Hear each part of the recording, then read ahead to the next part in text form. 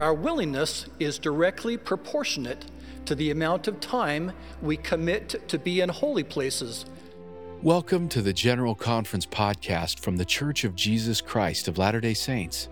Each week we share recent messages about Jesus Christ and His gospel, taught by the Savior's living prophets and apostles and other church leaders. Today we're sharing the message, Are You Still Willing? From Elder Kevin W. Pearson. As you listen, consider jotting down the spiritual impressions you receive that show God's love and direction for you. One Sunday, while preparing to partake of the sacrament after several weeks of state conference assignments, an interesting and powerful thought passed through my mind.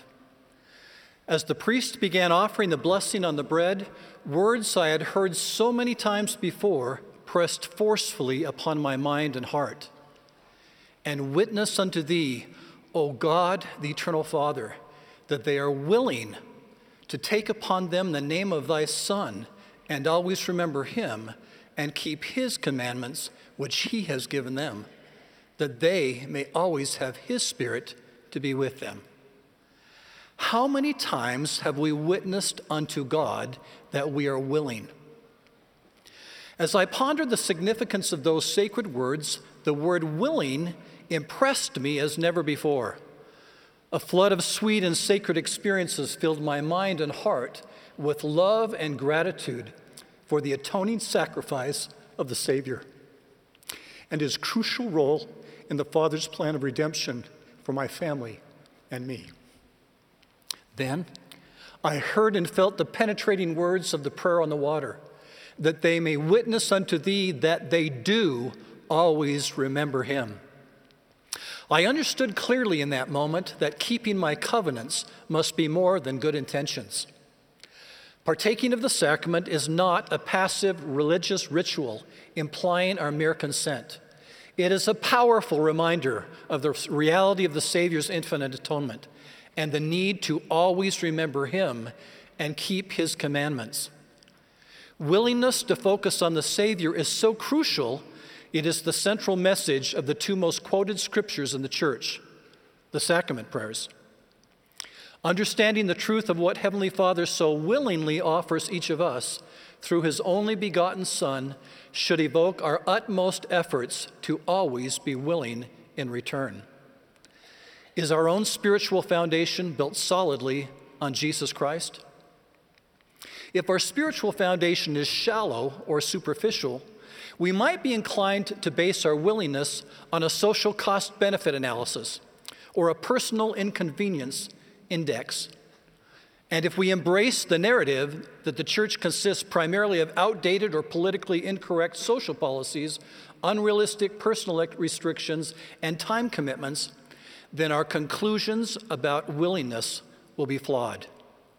We should not expect the principle of willingness to trend positively with social media influencers or TikTok enthusiasts. The precepts of men rarely align with divine truth. The church is a gathering place for imperfect individuals who love God and who are willing to follow the Lord Jesus Christ. That willingness is rooted in the reality that Jesus is the Christ, the Son of the living God. This divine truth can only be known by the power of the Holy Ghost. Therefore, our willingness is directly proportionate to the amount of time we commit to be in holy places where the influence of the Holy Ghost is present. We would do well to spend more time in meaningful conversation discussing our concerns with a loving Father in heaven and less time seeking the opinions of other voices. We could also choose to change our daily news feed to the words of Christ in the Holy Scriptures and to prophetic words from his holy living prophets. The importance we place on our Sabbath day observance, paying an honest tithe, holding a current temple recommend, attending the temple, and honoring our sacred temple covenants are all powerful indicators of our willingness and evidence of our commitment. Are we willing to put forth more than a superficial effort into strengthening our faith in Christ? Heavenly Father loves us perfectly, but that love comes with great expectations. He expects us to willingly place the Savior at the very center of our lives. The Savior is our perfect example of willingness to submit to the Father in all things. He is the way, the truth, and the life. He willingly atoned for our sins. He willingly eases our burdens, calms our fears, gives us strength, and brings peace and understanding to our hearts in times of distress and grief. Yet, faith in Jesus Christ is a choice. If we can no more than desire to believe in his words, we have a starting point to begin or to reset our journey of faith. His words, if planted in our hearts like a seed and nourished with great care, will take root, and our faith will grow into assurance and become a principle of action and power. The Book of Mormon is our most powerful resource for growing and restoring our faith. Willingness is the catalyst of faith. Mortality by divine design is not easy, and at times can be overwhelming. However, we are that we might have joy. Focusing on the Savior and our covenants brings lasting joy. The purpose of mortality is to prove our willingness. The great task of life and the cost of discipleship is to learn the will of the Lord and then to do it. True discipleship leads to a fullness of joy. Are we willing to pay the price of discipleship? The covenant path is not a simple checklist. It is a process of spiritual growth and deepening commitment to the Lord Jesus Christ. The central purpose of every commandment, principle, covenant, and ordinance is to build faith and trust in Christ. Our determination to center our lives on Christ, therefore, must be consistent, not conditional, situational, or superficial. We cannot afford to take vacation days or personal time off from our willingness to stand as witnesses of God in all times and in all things and in all places. Discipleship is not cheap because the companionship of the Holy Ghost is priceless. Surely the Lord was thinking of our day as he taught the parable of the 10 virgins. Of the 5 who were wise, he said, "They have taken the Holy Spirit for their guide and have not been deceived, while the lamps of the foolish are gone out for lack of oil." Perhaps the words of Nephi best describe these once faithful members of the church. And others he will pacify and lull them away into carnal security, that they will say, "All is well in Zion." Carnal security is seeking for and trusting in worldly things instead of Christ. In other words, looking through a secular lens instead of a spiritual lens. The Holy Ghost gives us the capacity to see things as they really are and as they really will be. Only by the power of the Holy Ghost can we know the truth of all things and be not deceived. We place Christ at the center of our lives and pledge our willingness to obey his commandments, not because we are blind, but because we can see. What about the foolish virgins? Why were they unwilling to carry a vessel of spiritual oil? Did they simply procrastinate? They were perhaps too casual because it was inconvenient or seemed unnecessary. Whatever the reason, they were deceived about the crucial role of Christ.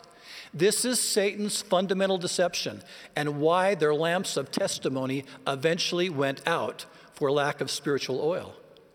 This parable is a metaphor for our time. Many leave the Savior and their covenants long before they leave his church. We live in unprecedented times, long foretold by ancient prophets, a day when Satan rages in the hearts of the children of men and stirs them up to anger against that which is good. Far too many of us live in a virtual world awash in entertainment and messaging hostile to divine identity and belief in Christ. The most powerful spiritual influence in the life of a child is the righteous example of loving parents and grandparents who faithfully keep their own sacred covenants. Intentional parents teach their children faith in the Lord Jesus Christ so that they too may know to what source they may look for a remission of their sins. Casual and inconsistent covenant keeping leads to spiritual casualty. The spiritual damage is often greatest on our children and grandchildren. Parents and grandparents, are we still willing? President Nelson has warned that in coming days it will not be possible to survive spiritually without the guiding, directing, comforting, and constant influence of the Holy Ghost. This is a clear and unmistakable warning to trim our lamps and increase our spiritual oil reserves. Are we still willing to follow the living prophets? What is the level of spiritual oil in your lamp? What changes in your personal life would enable you to have the influence of the Holy Ghost more constantly? Today, as in the times of Jesus, there will be those who will turn back, unwilling to accept the price of discipleship. As harsh and hateful criticism is increasingly leveled at the Savior's church and those who follow him, our discipleship will require a greater willingness to straighten and strengthen our spiritual spines and heed them not. If our spiritual foundation is built solidly on Jesus Christ, we will not fall and we need not fear. Behold, the Lord requireth the heart and a willing mind, and the willing and obedient shall eat the good of the land of Zion in these last days. May we always be willing in the sacred name of the Lord Jesus Christ. Amen.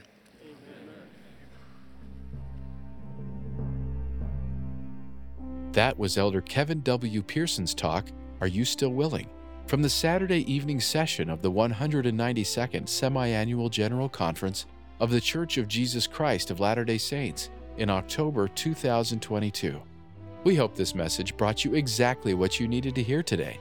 If you think its message could also strengthen someone else you know, we invite you to share it with them as well. We're so glad you joined us at the General Conference Podcast. If you haven't already, be sure to subscribe wherever you listen to podcasts so you can get new episodes delivered directly to you each Tuesday and Friday. Thank you for joining us, and we hope you have a wonderful day.